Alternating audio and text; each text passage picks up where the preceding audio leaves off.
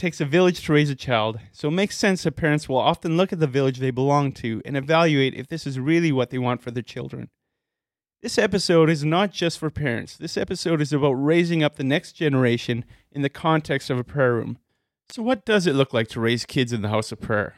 What are some of the challenges, some of the stories, and some of the victories? It's these questions and a whole lot more that we'll be discovering on today's episode. This is the Burning Rooms Podcast.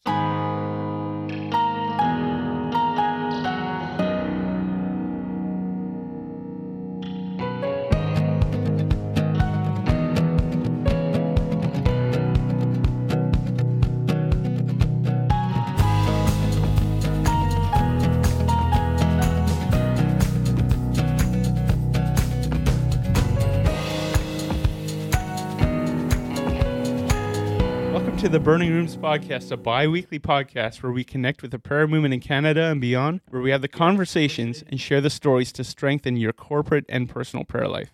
My name is Johan. I'm Jehu. Today we are joined by two guests, Harv and Sue Peters, who are part of Sanctuary House of Prayer. They've been part of the House of Prayer since the beginning, and they have a family that they brought into the House of Prayer, and it's Jehu's parents as well. Yeah, so welcome. We're really excited to have you here. Thank you. So Harv, we'll start with you. How did you guys end up in the prayer movement? And Sue, you can chime in if you have anything as well. We'd moved to Winnipeg in 95. We helped start a church, and while we were in that church, in about 97 or so, a group from the church decided to do an extended period of worship. And so we had worship teams. Some were individuals. We met in a relatively small office space, or renovated office. And we went for 24 hours, and we had kids there. People brought their sleeping bags. There was artistic painting, some dancing. And I remember vividly thinking, this is really good. We could do this again. We have enough musical talent in this church to do this again on some kind of a repeated basis, because the worship was of varied styles. It was great. So that's the first time I remember thinking about doing something for worship for an extended period of time. Then, some years later, I was exposed to the International House of Prayer, IHOP, and friends of ours were going down to record an album there, and so I jumped in the car with them and spent most of my hours in the prayer room. They later joked that they would just open the door and throw me a sandwich or two, and I was there for hours on end, and I loved it. I loved the presence of God. I loved being in that environment, how Scripture came alive.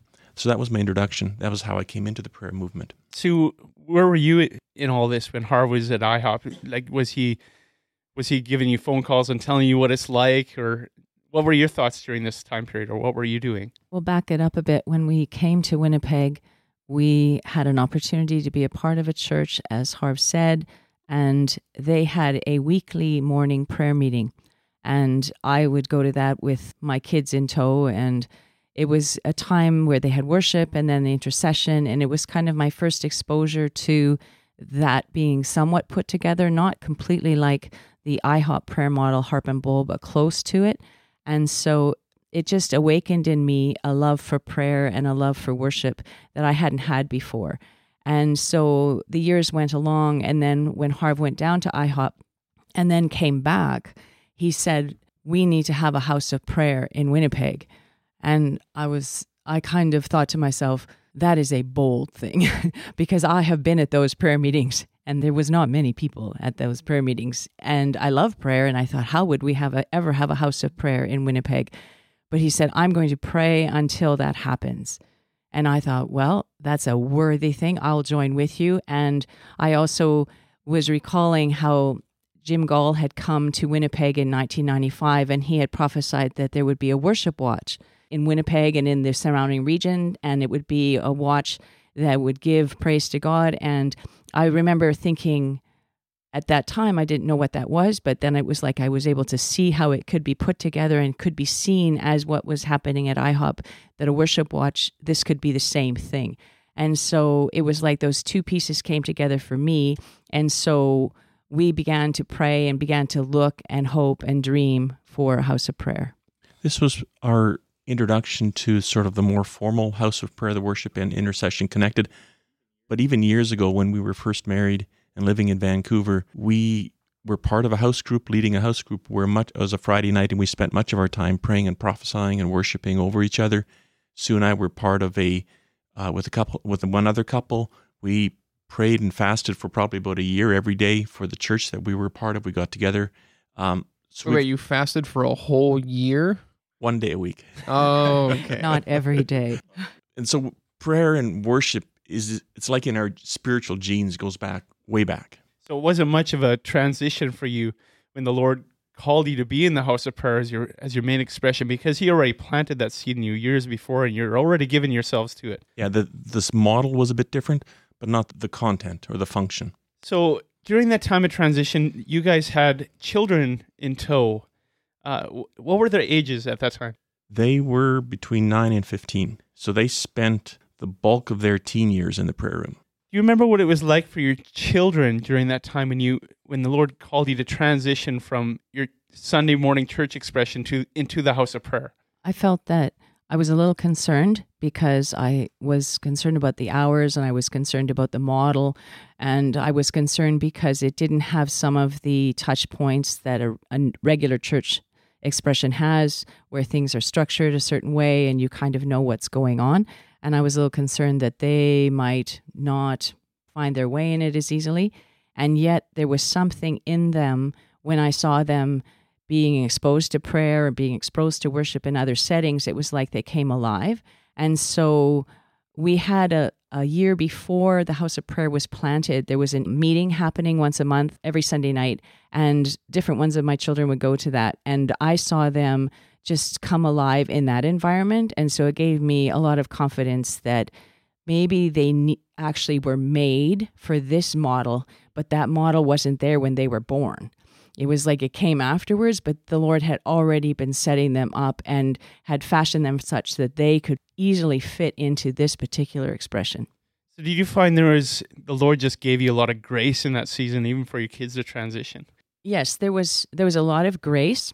And I think that the word I would say is be flexible.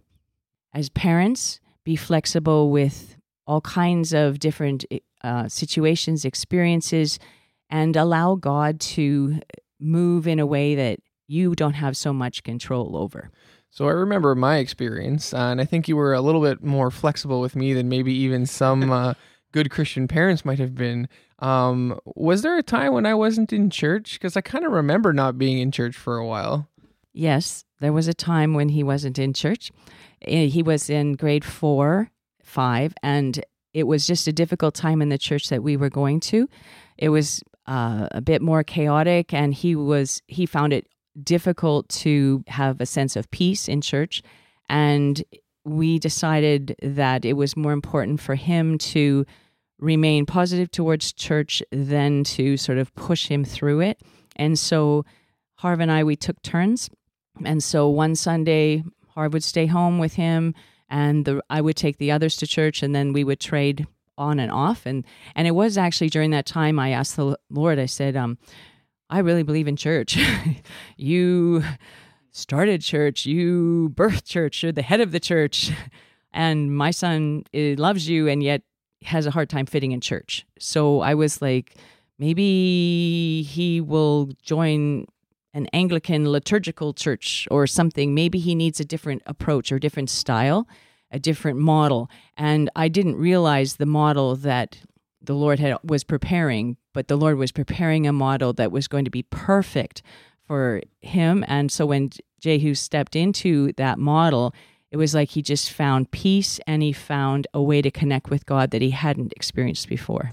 Oh, that's an awesome story. So just jumping back for a second, Dad, you had mentioned that you wanted to start this prayer expression in Winnipeg, that you felt like you saw this at IHOP. It was encouraging for you. All you really needed was sandwiches, and you could just keep on going for hours. And so you wanted that here in Winnipeg.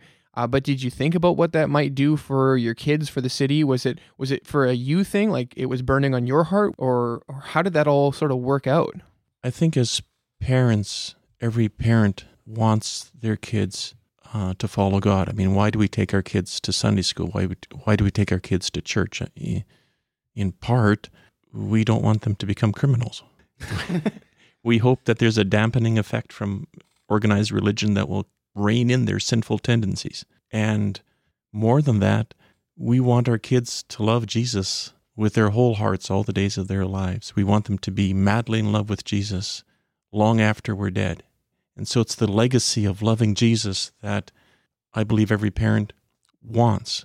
That's the why. Why do we want our kids to come to church? Why do we want them involved with God? Because there's a life in God that transcends sort of structure. And so I was thinking of that, and I thought, well, Johan, imagine for an example, Winnipeg's busiest bar on a Friday night, and it's late, and you go late, like 11 at night, and you stay till 2 till it closes. So you're in this bar, it's packed, the band is doing their best impression of rock's most melancholy songs. The jokes are inappropriate and flowing. People are analyzing different things from the week, and they're using colorful language, and you're drinking your Coke and eating your wings, and you're just there.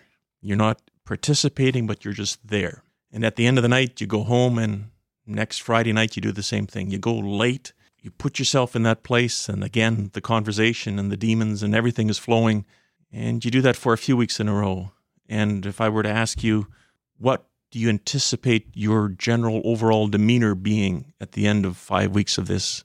The answer, I would imagine, is pretty obvious. Like, you'd be not in a better place. Yeah, I mean, it's like the beholding and becoming principle. So what if I were to tell you that there is a piece of real estate in Winnipeg that is open to the public Sunday afternoon and Sunday evening, Monday evening? There's live worship music there. You can go there and sit yourself down, open your Bible and open your journal, and I promise you that if you give yourself to that, God will meet you. I mean, first of all, that's a great pitch, and that sounds great, and I that's why I give myself to the prayer movement in the first place. But you see, that's the thing.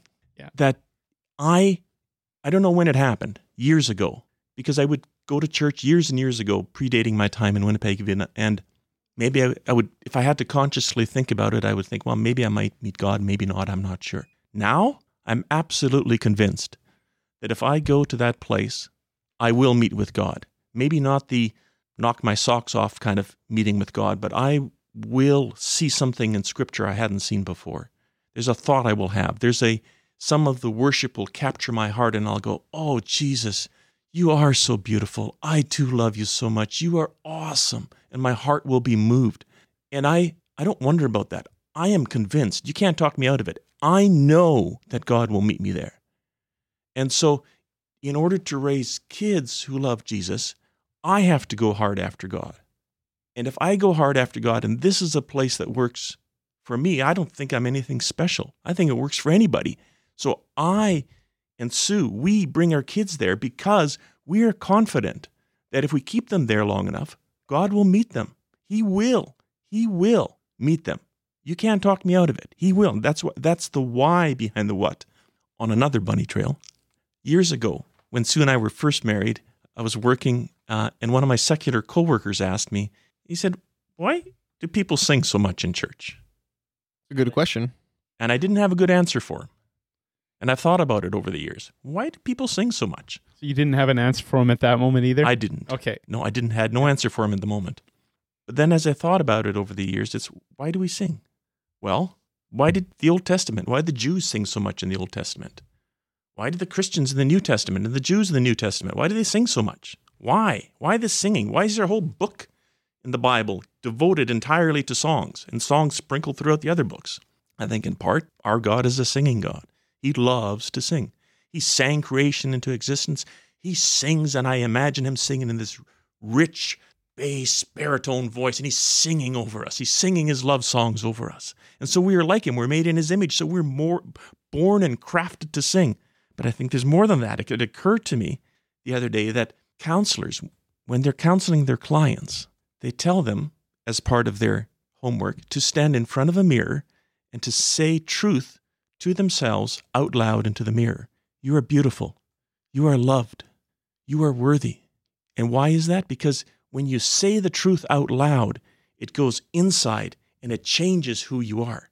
So when we are singing, it creates a place, a way where the truth about God, as I sing the truth about God, it changes how I think and how I feel. And so in God in his brilliance, in my opinion, has instituted singing as part of a way of keeping us steady as the end comes, as trouble increases.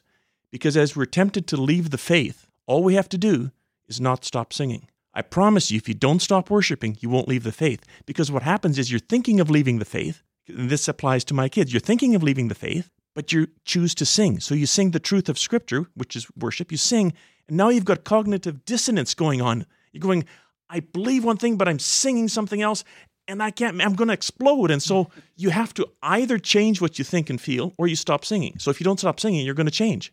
You're going to change, and you're going to stay steady because you're going to fall madly in love with Jesus, the great singer. Of course you will. So that's why we bring our kids into an environment where there's worship, there's singing. Their hearts will be moved. They will encounter God. And my heart gets stirred when I hear that. And I think it's something that we want for all of our children, for them to encounter God in the place of prayer. Sue, do you have more to add about the value of having your children in the prayer room? One thing that I think is valuable about raising kids in the house of prayer is as they go along, they begin to realize that the prophetic history is their history. And because they are a part of hearing it, and they are actually they're there during the unfolding of it. It isn't just like, well, this church is my parents' church and it's just kind of a church. I think a house of prayer at its core has a prophetic edge to it, a prophetic story that's part of it. And so when we went into it and we listened to, of course, the tapes from IHOP. They were tapes then. And we listened to the story about the comet, and we listened to the fasts, and we listened to about Bob Jones. But then when the Sanctuary House of Prayer started, we began to weave into it our own prophetic history. And so one thing that I think has been invaluable for our children is that they have begun to realize that their story is weaving into God's story in a local expression. It isn't just God is moving on the earth, but God is moving in Winnipeg. And God has brought my parents to the house of prayer, yes, but God has also brought me to the house of prayer. And God has brought me into his story. And so he has begun, I believe, to imprint upon them the sense of the now moving of God, and that they are a part of it. And I believe that prophetic piece has added to their faith and has brought a sense of, I think God is bigger in their minds than maybe before. I think it has allowed for the story, the Bible story, to come alive. And it has, as they have been a part of it, they have also seen how God moves now. God gives a dream. God gives insight. God gives correction in the house of prayer. And they are part of all of those experiences. And that, I believe, adds to their walk in God, their walk of faith. I think that's one of the gifts, I believe, that a house of prayer expression gives. Just to follow up on that, I remember personally when we had a word of correction that came through Brian about how we were kind of grumbling and we weren't being thankful for the Lord being a good leader. I remember that it really resonated with me when I heard it, and it continues to resonate with our community when we kind of get off track. And so it was really cool as a young person to be a part of that, because you feel like you're kind of hearing God corporately, and you're able to apply this to your corporate journey, and it feels like you're part of this thing. I just remember Brian saying, he would be grumbling about the lack of air conditioning or grumbling about the lack of drums, and then the Lord saying, "Do you think I'm a bad leader?" And seeing him be vulnerable in that sense. Then for my own life, if I start grumbling about, school's too busy, or I don't like where I'm working or where I'm living, and then being able to say like, whoa, I got to check my heart. That's me saying, God, you're a bad leader. And that's not truth at all. I think having that for me was a really helpful prophetic piece, because it wasn't just the prophetic journey of some distant, far off kind of organization. It was like our community. It was grumbling that we were doing. Yeah, we were the ones grumbling. The whole community, not just your family. Everybody was grumbling. And now we've brought that up over and over and over again over the last 13 years. And that piece about thankfulness, and we've had thankfulness Sundays, and we've had thankfulness months where we have given ourselves to all of our worship sets are about thankfulness, and our prayers are about thankfulness. And I believe that in and through that, the Lord has just put that character and that, I guess, what you would say is the culture of heaven. They are thankful, they are joyful, and he's like, that has to go deep, deep within. And I believe that has been put in us and has been put in our children, and they remember the day when that happened. In the House of Prayer context, we often talk about the end times and urgency and just how the Lord is using this movement before his coming return. Like, this is one of the movements that's going to usher in his return. How do you think that's affected your children in the midst of teaching them about end times and hearing about all the difficulty in the days ahead? I'm just going to jump in with a bit of a funny story on that one. It definitely affected me in a bit of an interesting way, because I remember hearing all these stories about urgency and about end times and listening to Mike's Omega series.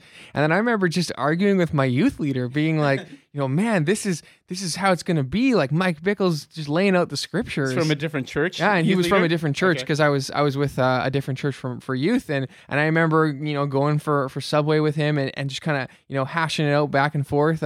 He was very gracious, and so I wasn't like getting into trouble, but it wasn't what he believed, and so it was a bit interesting. Kind of, there was a tension there. There was like, why don't you agree with me? And I think for me that was a bit shocking, because I had heard it sort of at IHOP and at Sanctuary House of Prayer, and I just assumed that everybody thought that it was just, this is of course how it works. And so it was a bit of a rude wake up call when I kind of had that conversation. So did you have the conversation from your parents about like Jesus and the robes dipped in blood, that sort of thing? I mean, that was dinner table discussion for sure. So as parents, how did you guys find that, having these urgency discussions at the dinner table? Again, I think our children actually led us into discussion of end times. They were first ahead of us. When we were raising them, Jay, we would say, "Oh, Jay, let's read a Bible story," and so we just say, "Well, what book of the Bible should we start with?" And I thought he was going to choose, some good gospel thing or something. And Jay was like, "I want to read Revelation." And I'm like, "Revelation? I don't read Revelation. Really? You want to read Revelation? Okay, we will read Revelation." And so we read Revelation, and he's like, "Okay, let's read Revelation again." And I'm like, "Oh, let's read Revelation again." I had no understanding, no real background in it. I was just doing it. And I was a little puzzled, because I just thought, why are you so captivated by this book and that nobody talks about, and in my growing up years, it just was synonymous with charts and dates and things. And it didn't really have a context, but he was very captivated by it. And so we just went along with that. That was one piece. And then for myself, it was like the Lord encountered me, and he just said, basically what he said is, you want to have a heart that's alive and looking for my coming. You want to be focused and looking. And I realized I hadn't been looking. I had been looking about going to where he was, but I hadn't been looking and waiting for him to come to me, to come back to the earth. I did not have that perspective. And so as I was making that transition, the House of Prayer was starting. And so as Jehu mentioned, that IHOP, they were doing the End Time series. And so we were beginning to learn and grow and understand and argue and wrestle and try to make sense of all that was involved in end times. And what happened with our other daughter, she's 2 years younger than Jehu. For her, the study of the end times, the study of Jesus coming back, that urgency piece just drew her into the kingdom. And she was just like, now I understand. Now I love Jesus more than ever. I want to know everything there is about him coming back. I had no idea. And so she sort of came alive in that. And so we just found that each one of our children, it was like something came alive in them as we looked to talk about Jesus' return. And that's where the House of Prayer and the end time piece and the urgency piece just came together. I just want to add in, though, that kids are still kids, and so we always do kind of funny things with the end time stuff. I remember my younger sister; she was just very adamant about the end times, and so her email address for the longest time was "as in the days of Noah" at hotmail.com. And so it's like you're passionate about the end times, and you want your email address to reflect that, and it's just kind of funny. Part of when you're in a house of prayer, in our context, is you have long exposure to worship, to end time stuff, it's a lot of content. And so there's a lot to talk about. And so our dinner table conversations, and when we're driving the kids to and from school, there was just so much to talk about. So when you're sitting down and getting up and going to bed, it was always in the air, and there was always new content to talk about, it to try and wrap our brain around, to understand, to apply to our hearts. And so that was some of the impact of engaging with the whole end time piece.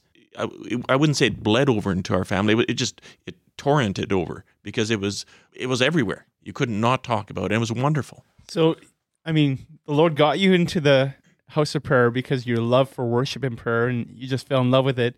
And then you stumble into all this theology of the end times and these other things that you weren't really paying too much attention to before, but he's all of a sudden enlightening your eyes to them as you sit in the prayer room. And these are the things that your kids get excited about, and all of a sudden they're planting themselves in the house of prayer because they get a revelation of Jesus and his return. I think that's such a great story. I love that. And it's kind of very similar for some of my kids. Like, I know my oldest son, Eli, we often talk about the end times too, and he really likes to have that understanding of what it's going to be like. And even growing up, because he was born into the house of prayer, it's normal for him. It's like, yeah, this is how Jesus is going to come back and return, and this is what it's going to be like. You didn't have any theology to wrestle with first. And then it's probably very similar with your kids, because they're fairly young coming into the house of prayer. You're wrestling with it, but they're grabbing a hold of it, and you're having these conversations at the table, and it's getting you guys excited, and it's getting them excited. It's the air they breathe. I mean, that's normal to them. It's normative. So in addition to the theology and the place where they can encounter the Lord and the end times and the singing, and in addition to all that stuff, just from a real parental perspective, I know when kids score the winning goal at the Little League game, or they finally, win a gold medal on their figure skating, all those kinds of things, it just, as a parent, I'm sure that your heart just comes alive. Have you had any experiences like that, or can you even share one of them that you've had in the house of prayer where your children have done something that maybe surprised you or you were so proud? I think all of our kids have done stuff that I'm proud of in the house of prayer. We have, on Monday nights at various times, had an opportunity for people, whoever wants to teach a 10-minute teaching. And all of my 4 kids have taught more than once. All have very different styles, all have very different approaches, and all are very confident and excellent public speakers. I remember one of my daughters, some years ago, she was, I think, 12, 13. She became part of a team, and so she would be the prayer leader on a worship in the word set. And I remember seeing her up there, and she was young, and she was leading the thing. It was amazing. It was wonderful. Yeah, I love seeing the kids grow up in the prayer room and become adults and take on these leadership roles at young ages and still be really strong in them. So in closing this first part of this 2-part series, Sue, do you have any closing thoughts that you'd like to add? Just to tie in again with the whole understanding of encounter, and when we go, we all long to be encountered by God. We yearn and we hope and we desire to be encountered by God. And we desire this for our children. We take them there, we go week after week, and inside the heart of every parent is a desire for that they want to see their children encounter God. And near when the House of Prayer was starting, just a few years in, Jehu was at a bit of a more difficult time in his life, and it was a struggle and a wrestle, and he put himself there every week, but it wasn't an easy thing, and he was somewhat bored and somewhat distracted.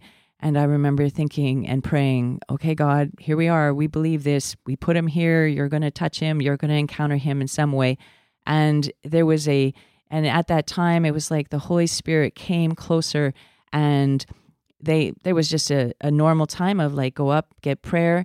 And Jehu went up and got prayed for. And it was like the Holy Spirit came and touched him in such a way that he just knew again, maybe almost for the first time, how much God loved him. And he knew the closeness of God, and he just fell in love with God. And I watched him go up for prayer 4 times that night because he just was like, God loves me. This is amazing. I'm going to go get more prayer because then I'm going to feel more love from God. And he wouldn't stop. And it was like that fire, or that something touches something deep on the inside, and it changed him.